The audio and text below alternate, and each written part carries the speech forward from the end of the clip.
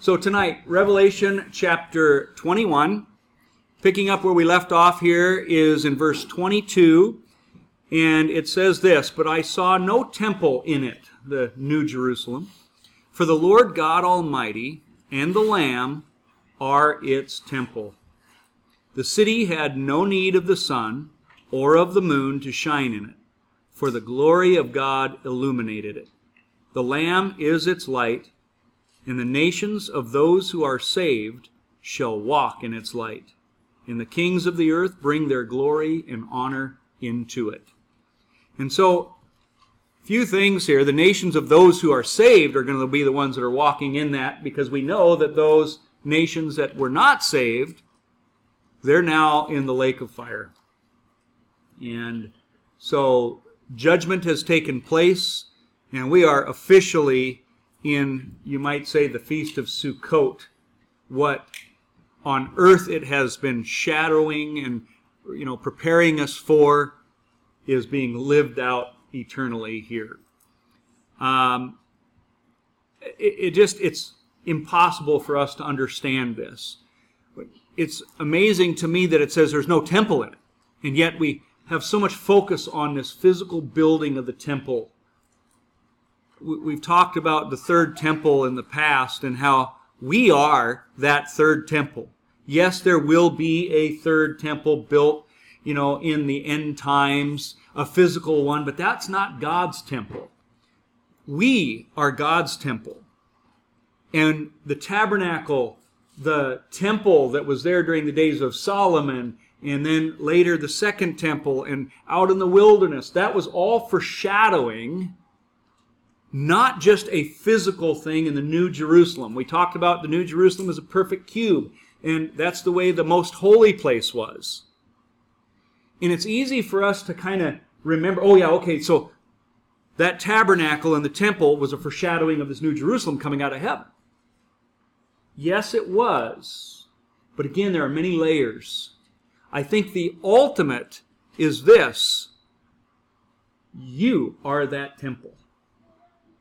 That's why there's no temple here, because you're there.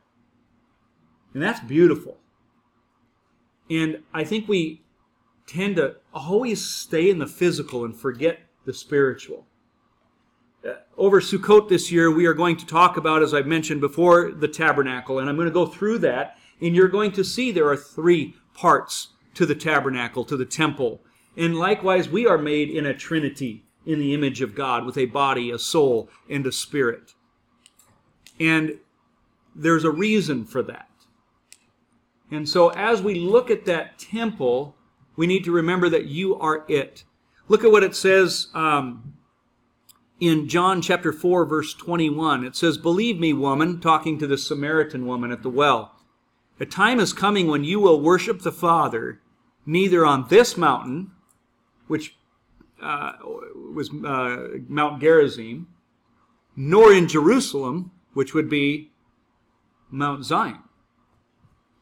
Now we think this New Jerusalem is coming out of heaven, and it seems to be to Mount Zion, but God is saying you're not going to worship here nor there.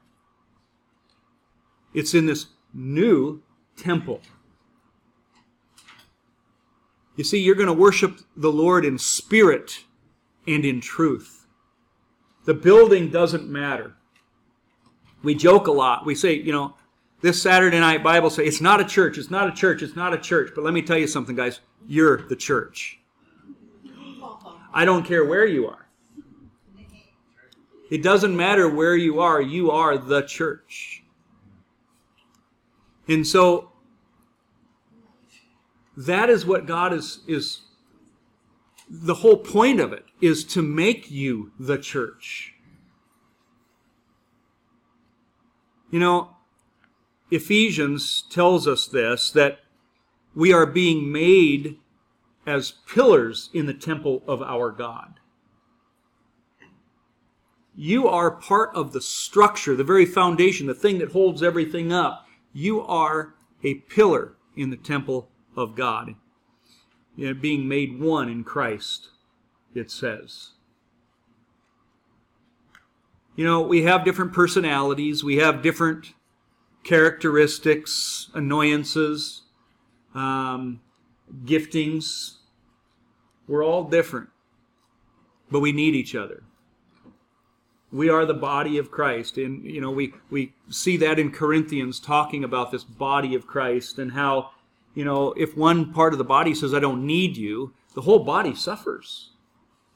You get rid of one part of your body. I love that about the vestigial organs of evolution. They say you evolve these things, and then you didn't need them anymore, so you lost them. So, you're losing your pinky, and they say your tonsils, and the thalamus, and your little toe, and all kinds of things, or all these, your appendix.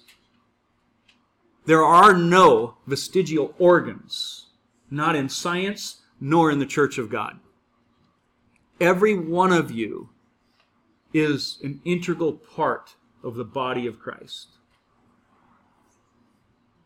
And just like in science, we have done damage. I was putting together a sign for the museum and talking about how doctors would take out things and radiate the thalamus gland because a baby maybe would have an enlarged one. And we found out later that, that's a good thing to have those. And so these kids in their teens and early 20s go through all kinds of trials and struggles. That you remove your appendix and it increases your chances of cancer of the ovary, cancer of the colon, Hodgkin's disease, leukemia. That the appendix was necessary. We just didn't know it. Yeah. I didn't know this. Yeah. We need those parts that are there just because we didn't know it. And let me tell you, maybe some of you don't know what your purpose is. But you have one. You might even look at your neighbor and say, I don't know what their purpose is, but they have one. Okay? We all have a purpose because we are the temple of God, and I love that. It's in the New Jerusalem that's what Jesus was talking about, worshiping in spirit and truth. That at that point that we're all looking forward to, we're not going to worship because of a location or a building, but because we are one in spirit. Going back to that dream that I told you that I had years ago where I saw Paul and Barnabas and Jesus, and I feel like I experienced what it was to be one in Christ. I can't put it into words outside of that. I was one with Paul. I was one with Barnabas. I was one in the body of Christ. I knew them like they, were my own body almost. It's just amazing how we get distracted by the physical in this world. And we look at each other as an individual that either is, my peep or not my peep. Just we can relate to them or we can't relate to them.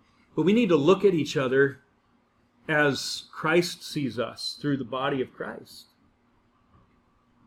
To overlook one another's quirks.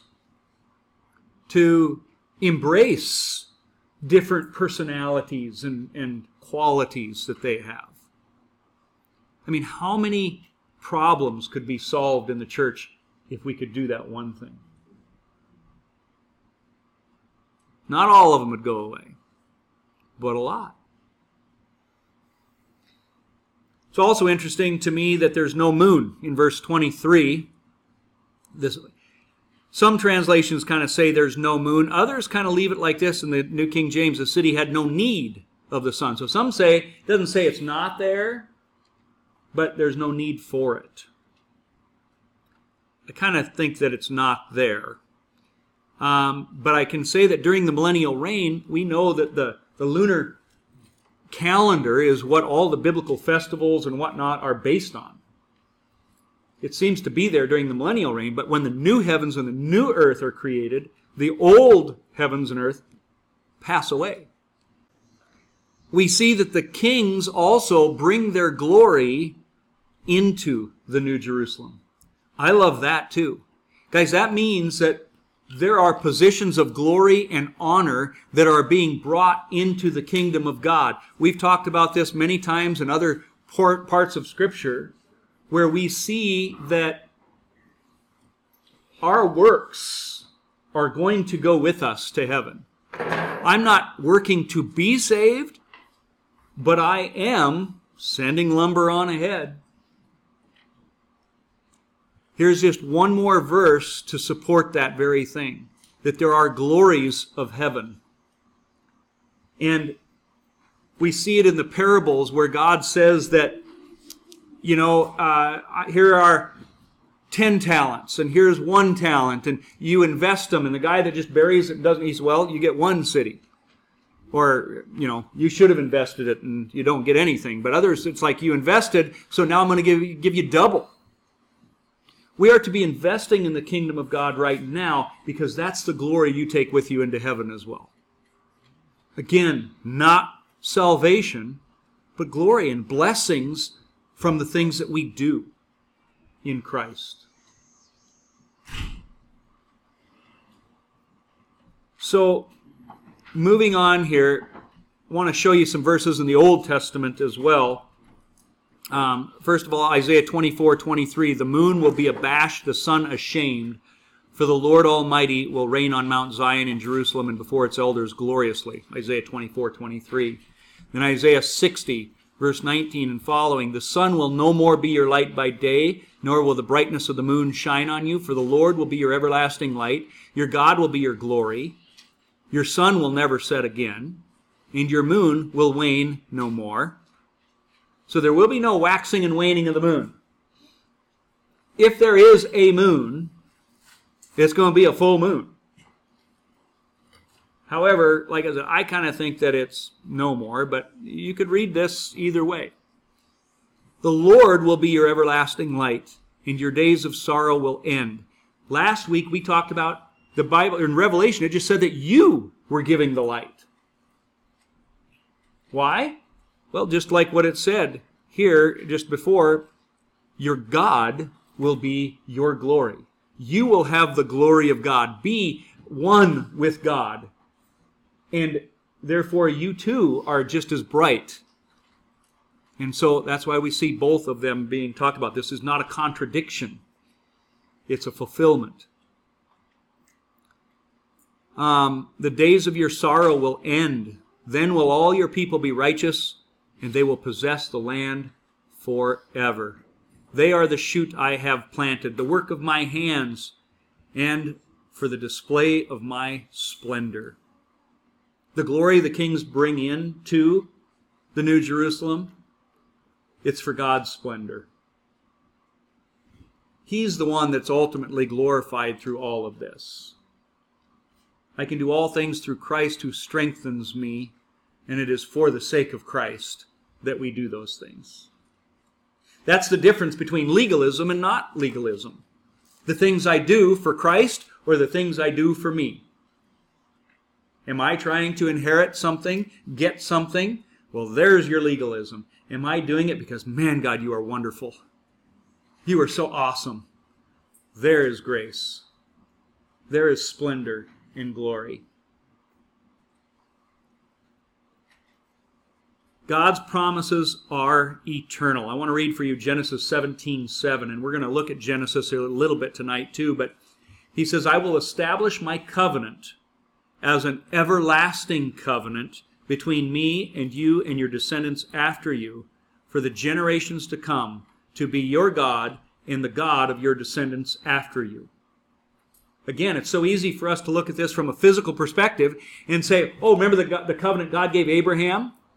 He gave it to Abraham, then he gave it to Isaac, to Jacob, he gave it to the Jews. Oh, and then Jesus came, and now we got a new covenant.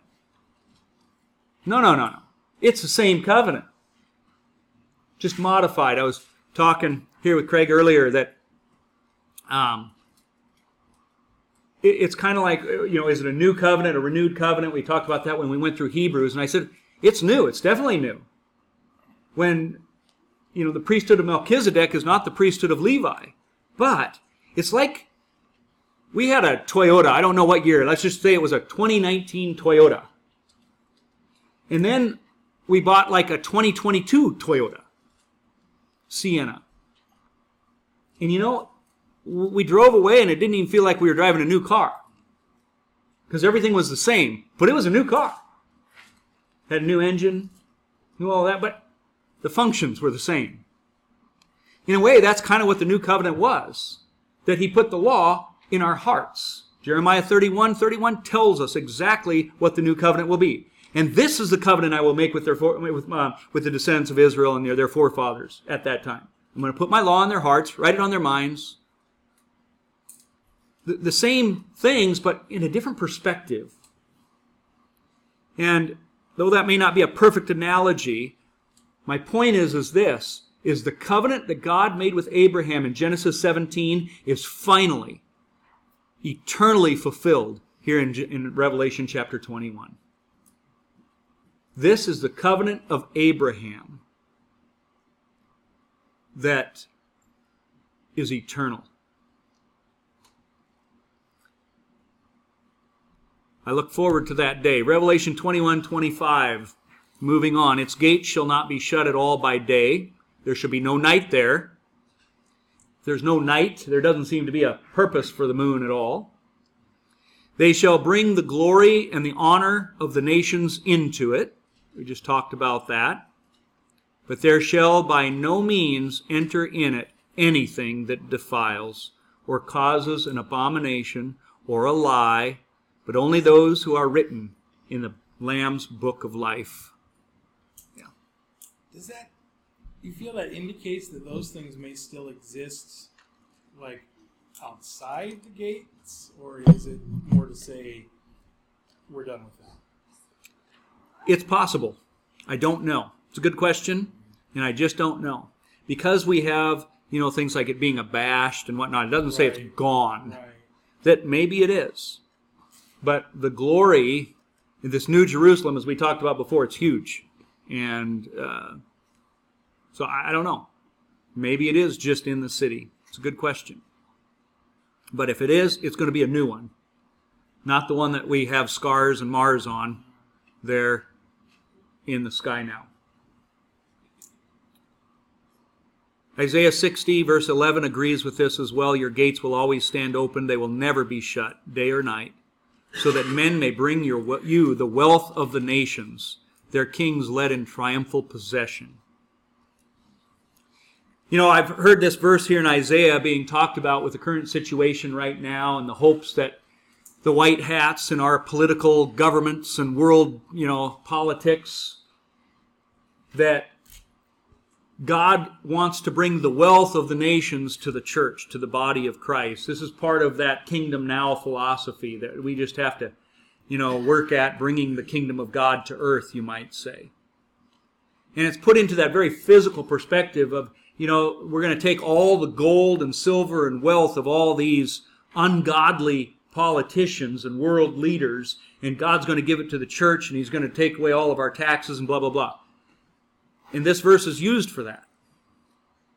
I think that's looking at the Bible from a very shallow physical perspective only. As we see Revelation talking about the wealth of the nations, I don't believe is the gold and the silver. God has no need for that. The streets are gold. He's talking about the glory and the things that you do in Christ now.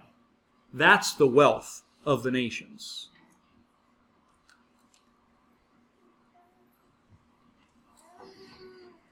We began this chapter in Revelation in verse 1 with the heavens, the Shamayim, the waters in the sky. Then we got to verse 6 and it talked about the waters of life, the living waters. And now, in verse 27, we're seeing the book of life. Some parallels there. Water has always been a symbol of life. The book of life, it belongs to the Lamb, but again, we might look at this too much in a physical perspective. Maybe it is a real physical book, very likely. But I also believe it is Jesus. Just like the tree of life was Jesus. And we're going to see that here in a moment. The Garden of Eden was a picture of our heavenly home. The real difference between the garden and our eternal home is that our home is not going to be able to fall. It's going to be eternal. Ours in heaven. There will be no evil. Satan was allowed in the garden. He walked among the fiery stones, Ezekiel 28 tells us. Satan is cast into the eternal fire in the new heaven. The Garden of Eden was always meant to be a shadow of what was to come. And we're going to see so much of that. But part of the Garden of Eden was not knowing evil. God didn't want them to know evil. Satan didn't really lie completely there. He was saying, you're going to be like God, knowing both good and evil. Can you imagine not knowing evil? Man, that would be so freeing. It'd be beautiful. And that's what we have coming up. We're going to see that the water, the living waters, came from the center of the garden. Likewise, that's where it comes here in the New Jerusalem. We see gold was everywhere. Gold is everywhere. We started Revelation showing you all these parallels, walking with God, walking with God. And that's what's happening here in the new heavens. Zechariah gives us some greater detail here. In chapter 14, he says, it will be a unique day. Notice he seems to be talking about a specific day here. Without daytime or nighttime, a day known to the Lord. When evening comes, there will be light. On that day, living water will flow out from Jerusalem. Seems to be the new Jerusalem. Half to the eastern sea, half to the western sea, in summer and in winter. The Lord will be king over the whole earth. On that day, there will be one Lord, his name the only name. The whole land, from Geba to Rimmon, south of Jerusalem, will become like the Arabah. But Jerusalem will be raised up and remain in its place, from the Benjamin gate to the site of the first gate, to the corner gate, and from the tower of Hananel. To the royal wine presses it will be inhabited. Never again will it be destroyed. Jerusalem will be secure. So, not only are we seeing God's covenant with Abraham coming true, with the land being restored forever, but we see this time it's being called a day. On that day. This fits very well with our earlier discussion about how the Sabbath day of creation is a picture of end times. It foreshadowed a Sabbath day of rest to come. Every time you celebrate the Sabbath and you practice the Sabbath, you are remembering, rehearsing, and looking forward to this day. On that day. It's a unique day, without daytime or nighttime. This one will be never ending. God's creation was done on the sixth day, the seventh day, and he rested from all his work. That seems to be the picture of what we're seeing. And then the eighth day is after, I think, that millennial reign, which more is chapter 21 here. Last week, Daniel Joseph talked about this, and I just want to look at just one part of his message. So this will be familiar to you. In Genesis 1:5, God called the light day, the darkness he called night, so there was evening and morning the first day. What's interesting is I have had for years many people pointing out this verse saying that a day of creation is not 24 hours, a day can't be a day, because look here on day one, he calls it basically a unique, it's not like the first day, like he says the second day or the third day or the fourth day. It's a day. It is the day. And because it's worded differently, and we see that in the Hebrew, I was supposed to test Eli. Remember the word for day? Yeah. What is it? Morning and evening. Erev and Boker. Very good. See, you got it.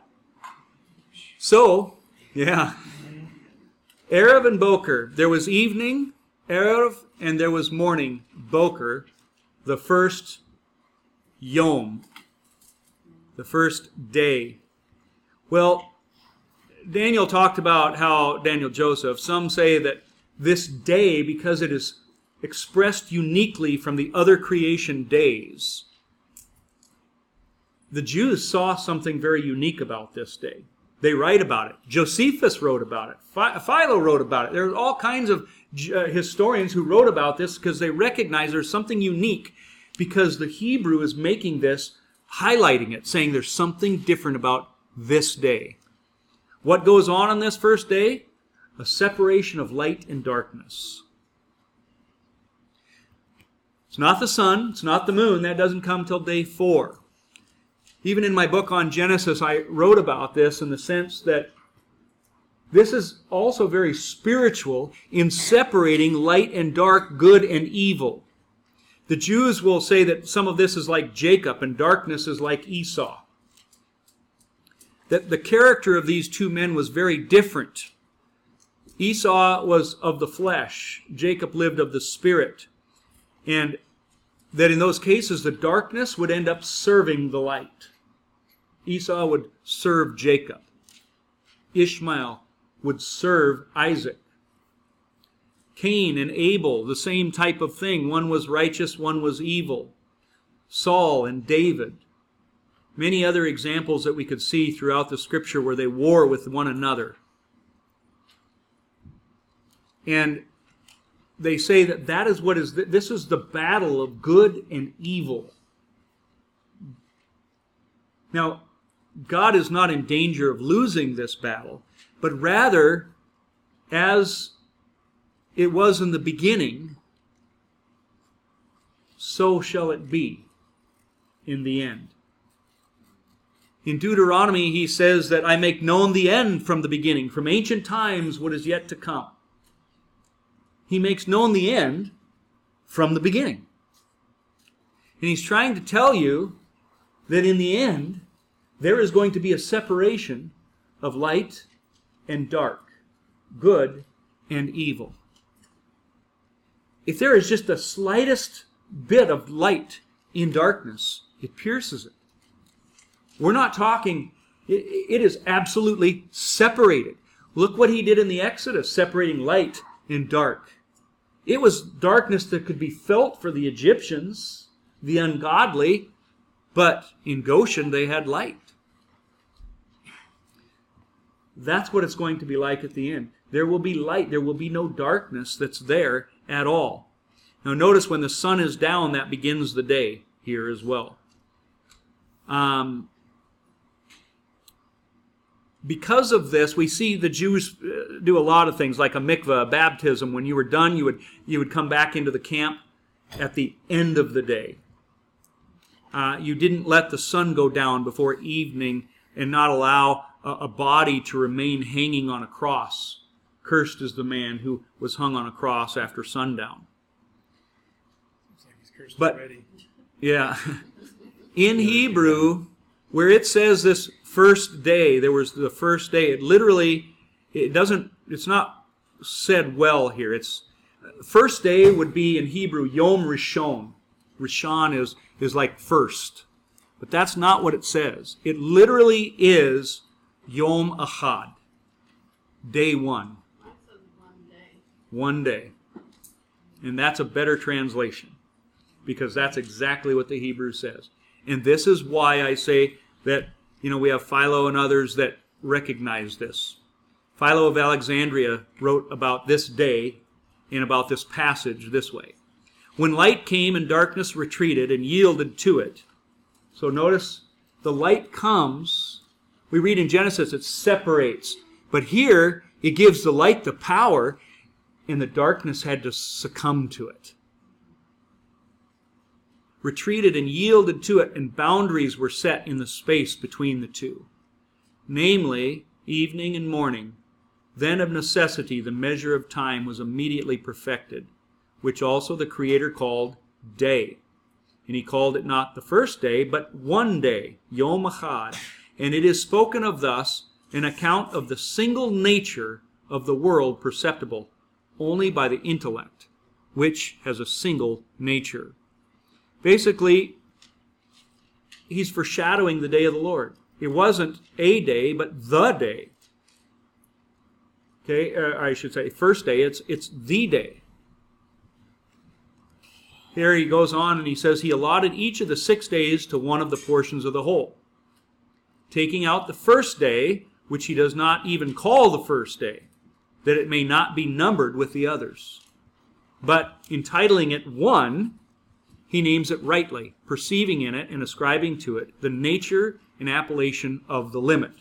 Basically saying, he's separating it apart, giving it a special place, a special position here, and kind of glorifying it. That it wouldn't be numbered with the others. Seeing it this being noteworthy, many of the people believe that this is Jesus. And in a sense, his return. When the day of the Lord comes again. That this is a foreshadowing of that day. The day of the Lord. Josephus says in the Antiquities of the Jews of this passage, the name he gave to one was night, the other he called day, and he named the beginning of light and the time of rest, evening and morning, and this was indeed the first day, but Moses said it was one day. Josephus recognizes this significance. Now, what did Josephus see it as? The same thing that the rabbis of today talk about it being. The Day of Atonement. It's the day. One day. Not the first, but a single, specific, important, set-apart day. They say the Day of Atonement. Here's what the rabbis of today will tell you. There was evening refers to Esau. There was morning refers to Jacob. One day for the Holy One, blessed be He, gave him one day. And what is that day? The Day of Atonement. The sages recognized this unusual way of setting this day apart. And what amazes me about it is they will connect this to Isaac and the altar, and they see this as messianic. I do too. I just see that Yeshua, Jesus, was the Messiah. But they see it taking place, or a foreshadowing, a picture of the Day of Atonement. I don't think they're far off. Because that is exactly what we have seen Judgment Day in chapter 20. And after Judgment Day, after the Day of Atonement, begins our tabernacles, and then the 8th day, which is eternal. That picture is seen quite well. Zechariah says, "Then you shall flee through my mountain valley, for the mountain valley shall reach to Azel. Yes, you shall flee as you fled from the earthquake in the days of Uzziah, king of Judah. Thus the Lord my God will come, and the saints with you. It shall come to pass in that day that there will be no lights. The light will diminish. It shall be one day." Isn't that interesting? Same, in the Hebrew, it's the same word. Yom Echad. Not like Chayom, the day, or Bayom, in the day, but literally one day. The very way it's worded in Genesis. And here, this is talking about end times. I think the Scriptures are trying to connect, as it was in the beginning, so shall it be. It goes on, which is known to the Lord, neither day nor night. And by the way, it shall be one day which is known to the Lord. Nobody knows the day or the hour but my Father who is in heaven.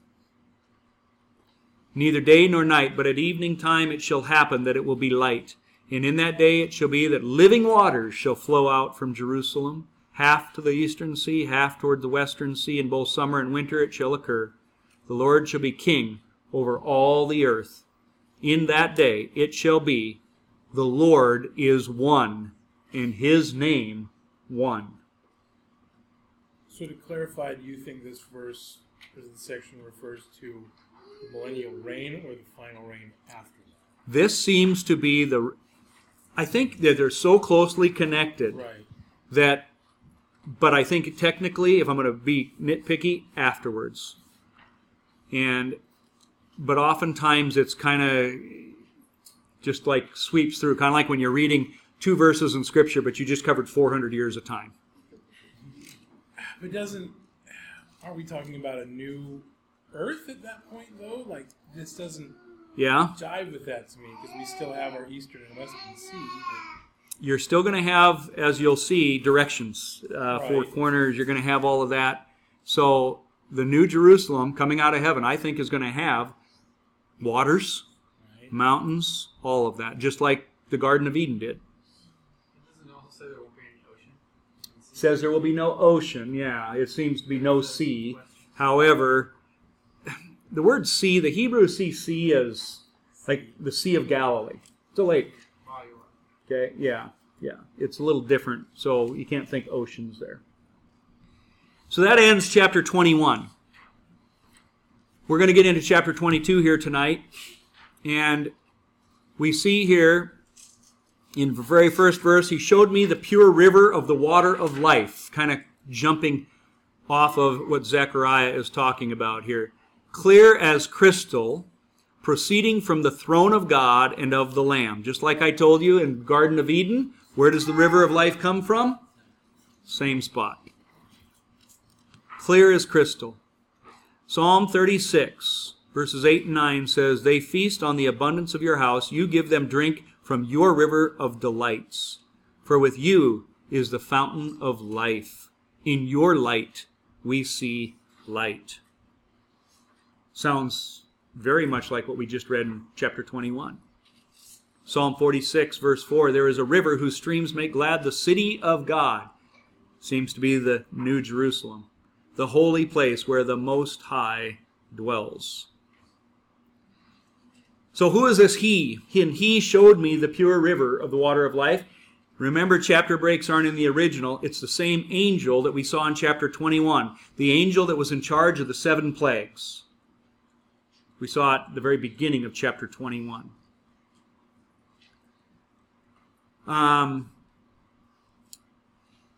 The center of this, the throne of God, the center of the city, it seems. Remember that there were 12 tribes camped around the tabernacle.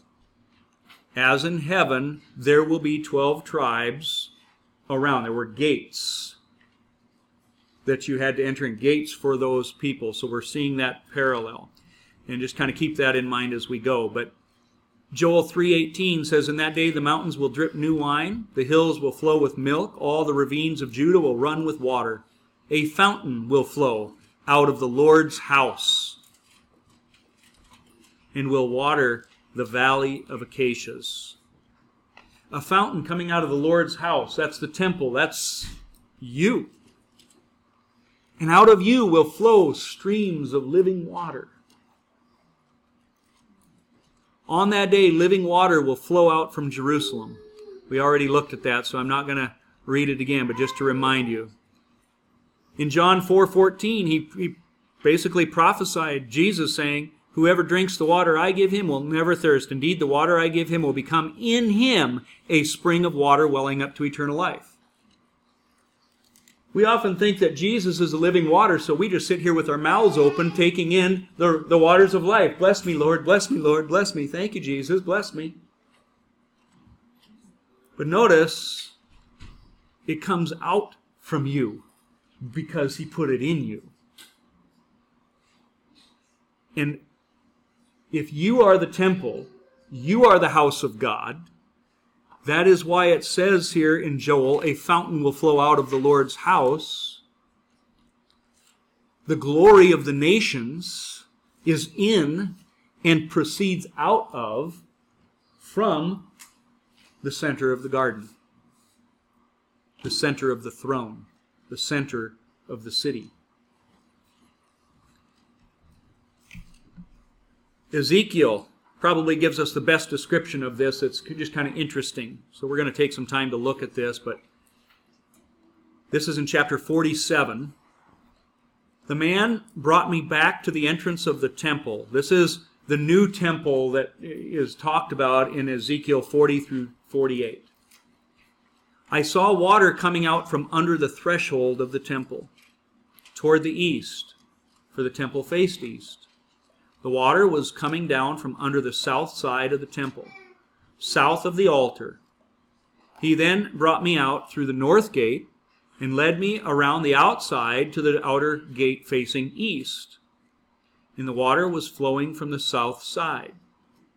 As the man went eastward, with a measuring line in his hand, he measured off 1,000 cubits and then led me through the water that was ankle deep. He measured off another 1,000 cubits, led me through water that was knee deep.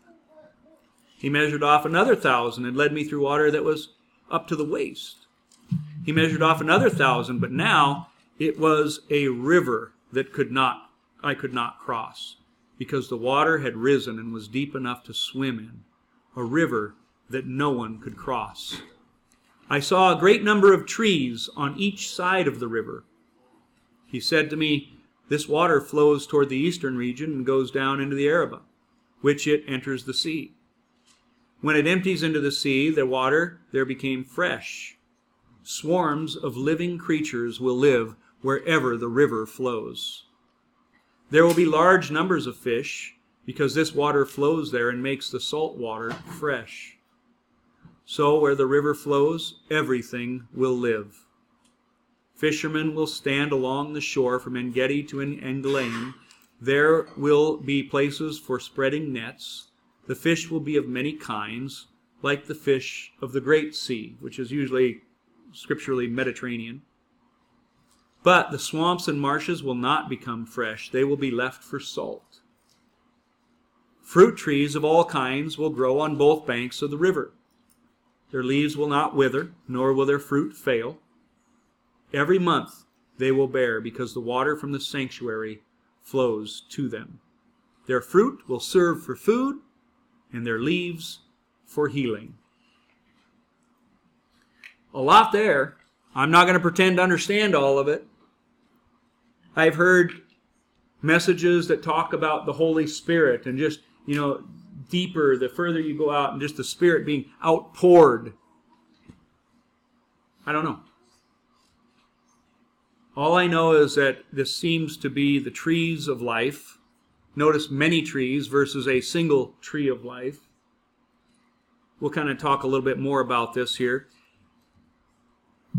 In John 7, this is the 8th day of Sukkot, Feast of Tabernacles. We'll talk more about this later, but it says, "On the last day, the great day of the feast, Jesus stood crying out, saying, 'If anyone thirsts, let him come to me and drink. He who believes in me, as the Scripture has said, out of his heart will flow rivers of living water.'"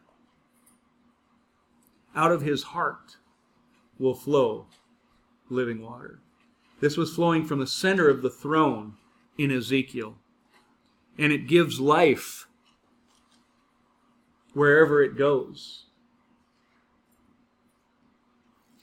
I find it interesting that the salt remains.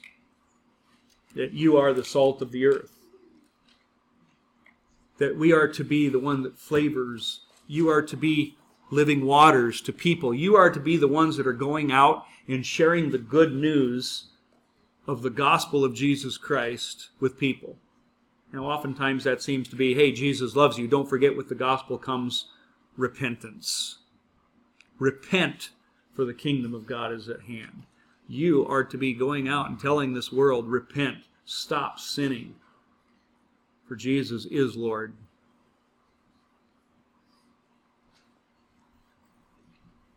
Verse 2 of chapter 22 says, "In the middle of its street, and on either side of the river, was the tree of life." Kind of sounds like what we just read in Ezekiel. But wait a minute. On either side was the tree of life. That's multiple trees, but yet it's a singular tree here. Maybe the same root. Big tree. I love just seeing God's handiwork in His creation in trees and things today. You know, studies have been done showing that trees, they know where the water's at.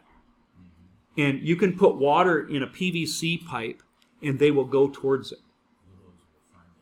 They will find it. The roots will find it. And in recent years, they've even found that not just trees, but other plants and whatnot, they're communicating. Now, New Age and all of that, that's going to put it together like, oh, they're like us. No, they're not. God created this in a very unique way. They communicate in different ways. They don't have spirits. They don't have souls. But if there are two trees in the forest and one tree doesn't have enough water, oftentimes this tree senses that and redirects its roots to allow this other tree to get to the water. There's spiritual messages that we could do, and there's so many of these symbiotic relationships that we can talk about with corn to you name it, virtually every living thing. But those are all pictures and patterns of what we were created to be too. To be worried about the other tree next to us. Not just, hey, well, I'm in, so let me go live my life. I don't care about that guy down the street.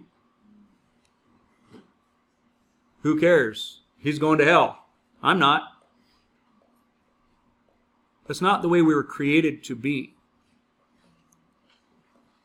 It says, on either side of the river was the tree of life, which bore 12 fruits. 12. For the 12 tribes of Israel, the 12 apostles, who knows? Each tree yielding its fruit every month. Every month it yields. The leaves of the tree were for the healing of the nations. Now people will say, wait a minute, healing? I thought there was no pain, no suffering, or anything like that in heaven. Well, you're right, there isn't. The word healing there it's not like because you're sick and now you're going to be healed. The Greek word, it literally means it brings health and wholeness. In other words, it's a sustaining process, not a healing process. Not a making better, but a keeping good. Remember the tree of life in the Garden of Eden? When they sinned, God kicked them out and would not allow them access to the tree of life. Why? What's that? It would sustain them. That's what the scriptures say. Or else they could live forever. As it was in the beginning, so shall it be. All I know, I find it interesting. I love how the book of Enoch talks about the tree of life. The book of Enoch talks about its fragrance, and it just draws you into it. And I feel like it's going to be like that. That's about as much as I can know. I would go back and read the book of Enoch to see its description of the tree of life. I think you'll find it fascinating. Just its life-giving qualities. Also 7 hills, 7 mountains that are there, which I find interesting. But that's about as much as I can say. I just don't know. I don't want to speculate beyond that.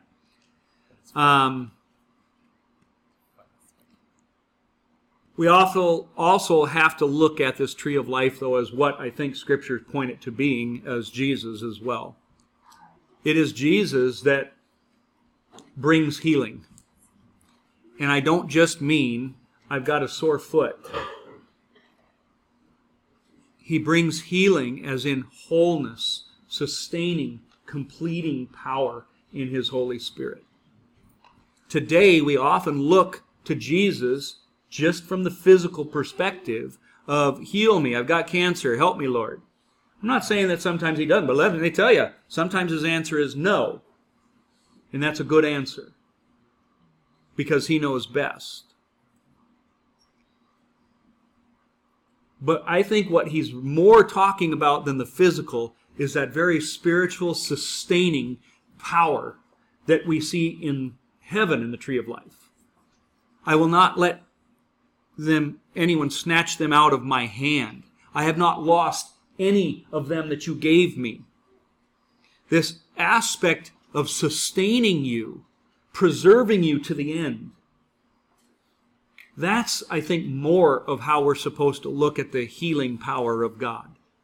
Not throwing away the fact that He does heal in the physical, but I think the bigger portion of this is the spiritual.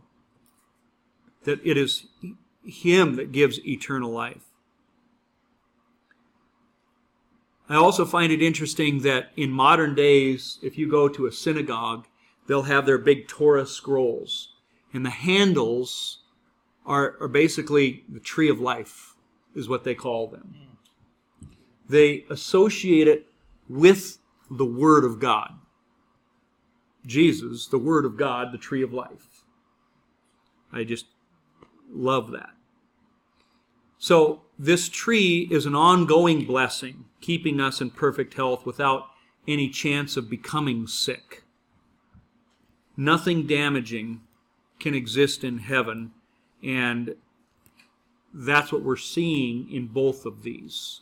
Not that, I'm starting to get sick, I better go get my fruit from the tree, but rather a continual reliance upon Jesus. A continual... I don't even like that word reliance, because in our flesh we look at it as if there's something wrong, and so I have to rely on Him to get rid of a bad thing. This is just, I love it. It's almost like I look at a marriage relationship. I continually rely on my wife. Not, to cook and clean, but just for her presence. And I feel whole in her presence. We don't have to talk. We don't have to be doing anything fun.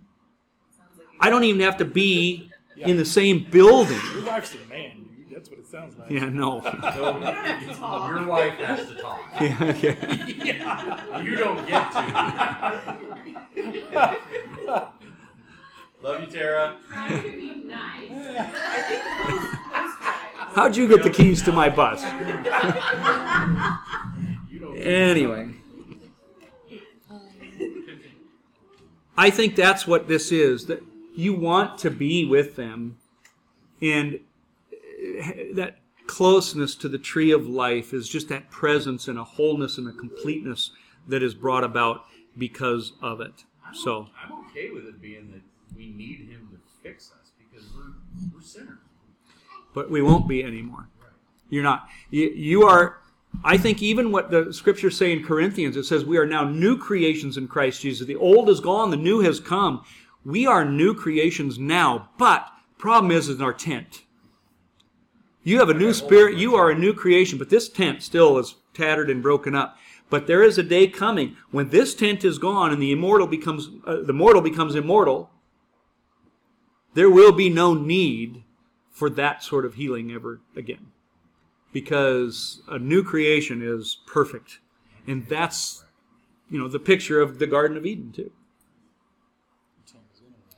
Verse 3, Revelation 22, there shall be no more curse. And there's part of just what we were talking about. This body is cursed. Your spirit is not, but your body is. Still lives in a cursed fallen world, but there will be no more. But the throne of God and of the Lamb shall be in it, and His servants shall serve Him. They shall see His face, and His name shall be on their foreheads. The name of God on your forehead. Again, the contrast or the opposite of the mark of the beast being on your hand and forehead. Now you have the name of God on your forehead. Why? Because the name of God, the Word of God, is, as we see in Deuteronomy and in the Old Testament, you were to put it on your hand and on your forehead. And here we see that was simply a picture of eternity. And I think that being on your forehead is a picture of the mind. That His name, the very essence and presence of God, is in your mind constantly. You will never be able to wander and stray from that. I mean, I wish I could do that today. There are days that I'm thinking about God, a lot of the day, but there's always moments when I get distracted. Imagine never being distracted. Job gives us a little deeper understanding. He says this in Job 33, verse 25. Then his flesh is renewed like a child's. It is restored as in the days of his youth. He prays to God and finds favor with him. He sees God's face and shouts for joy. He is restored by God to his righteous state. Being restored to your righteous state in the pre-fall Garden of Eden type situation is the closest. I think it's even better than the Garden of Eden, but the Garden of Eden seems to be a little bit closer to our understanding than I think what we're reading here. But just like in the Garden of Eden, we have to remember, we've talked about this before, but it was the Garden of Eden. Eden wasn't they were placed in the garden. They got kicked out of the garden, but they were still in Eden. Likewise, we have the New Jerusalem, and it seems like outside of that. Yeah, I mean, think about Adam and Eve walking with God in the garden. They loved being in his presence. He was there. They had life, and they were created to even work. Work was just a blessing. Yeah, if you like what you do, work is not a curse. What was the bit on Zechariah about they're still fishermen? Yeah, they're still fishermen. There's all of those kind of things, which tend to see that fish are not living creatures, according to the biblical definition, possibly. But anyway, the point being is we see that life goes on, but it's in perfection. That's the way it was in the garden. I think that's the way it's going to be in heaven. I have people say, heaven, honestly, it sounds kind of boring. I mean, worshiping God all day long. They picture that as I got to go to church and sit in church all day long. Well, first of all, you haven't experienced real great worship then. And second of all, it's not like that. It's more like Bible study. Well, let's hope so. Let's hope that this is that good. I don't know. Anyway. Point being is it's going to be amazing. Ezekiel 48 seems to agree with this as well, where it says in verse 35, all the way around shall be 18,000 cubits, and the name of the city from that day shall be, the Lord is there. I love the fact, too, that they shall see his face. In Exodus 33, verse 20, it said no one can see God's face and live. And the reason, I think, is because in the flesh, in this mortal body, we are sinful. And there can be no unholiness in the presence of God's holiness. But when we are made new, this is why the high priest could only enter God's presence in the most holy place once a year after being sacrificed, and even then there were rules of the smoke and, don't touch this and that, but all of this kind of stuff was there. All of the sin, the curse, is taken away, so now we get to see God face to face. That's going to be wonderful. Matthew 5:8, blessed are the pure in heart, for they shall see God. Now, that isn't an exact fit to what we're talking about, but it does fit. Even Moses was kept from seeing God's face in its full glory.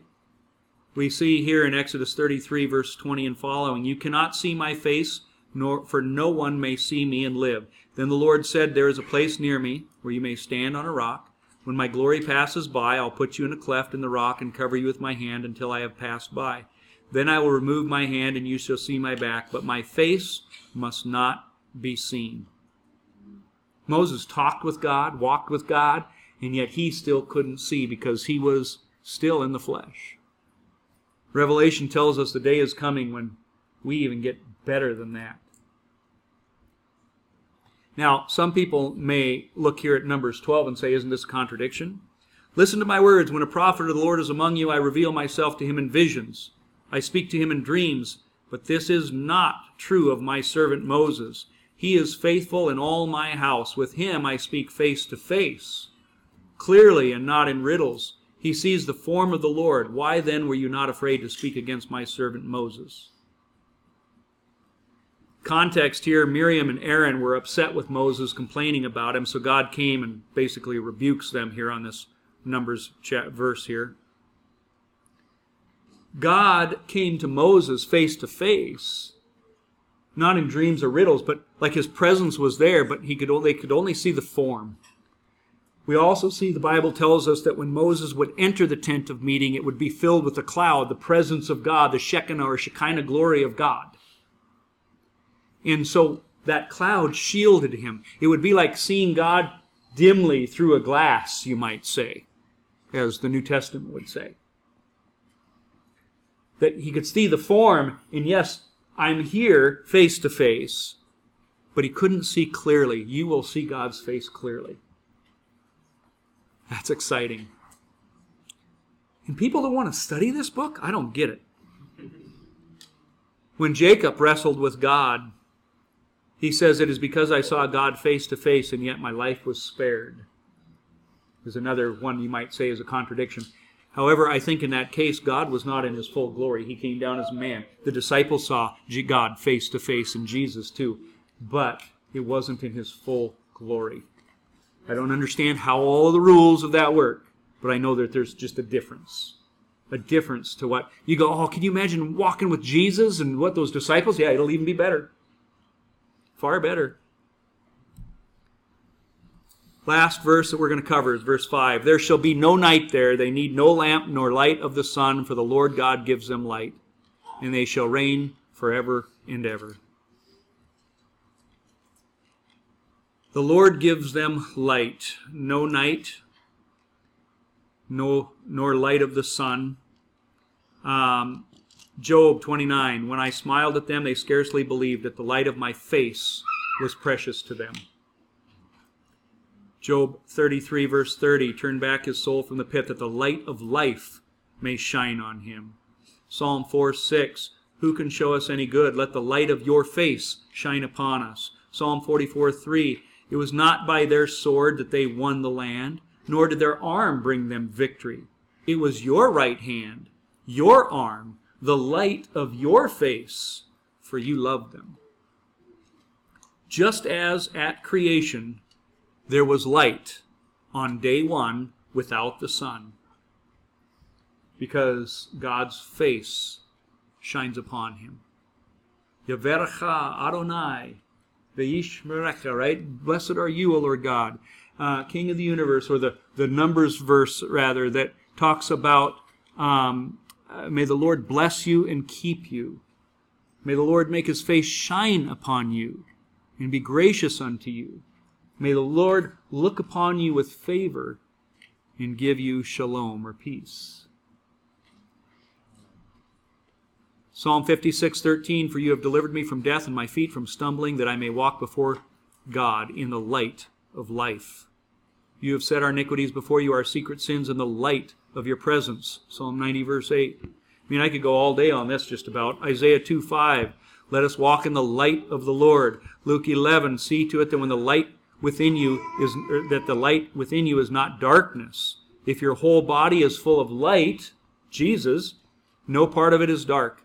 It will be completely lighted as when a light of lamp shines on you. John 1:4. In him was life, and that life was the light of men. John 8:12, when Jesus spoke again to the people, he said, I am the light of the world. Whoever follows me will never walk in darkness, but will have the light of life. There can be no question what this light is here in Revelation. It's Jesus. None other than not just our light, but our very life. Jesus is the way, the truth, and the life. No one comes to the Father except through me, Jesus said.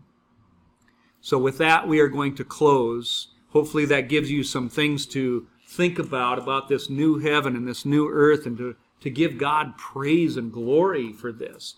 This is the goal of Revelation, not the other parts that you think about, even though I think you saw the good things in judgment before. Don't forget that. God is coming not to judge you necessarily. I mean, you will be, but through the eyes of Christ. But all the evil things that are going on, that's for the ungodly. You celebrate that day. Everybody focuses on that part. But this is the part you're supposed to be focusing on. This is the part that makes you go, I don't care, kill me now. Instead, we're like, oh, I don't want to die. I don't want to die. Because you haven't focused.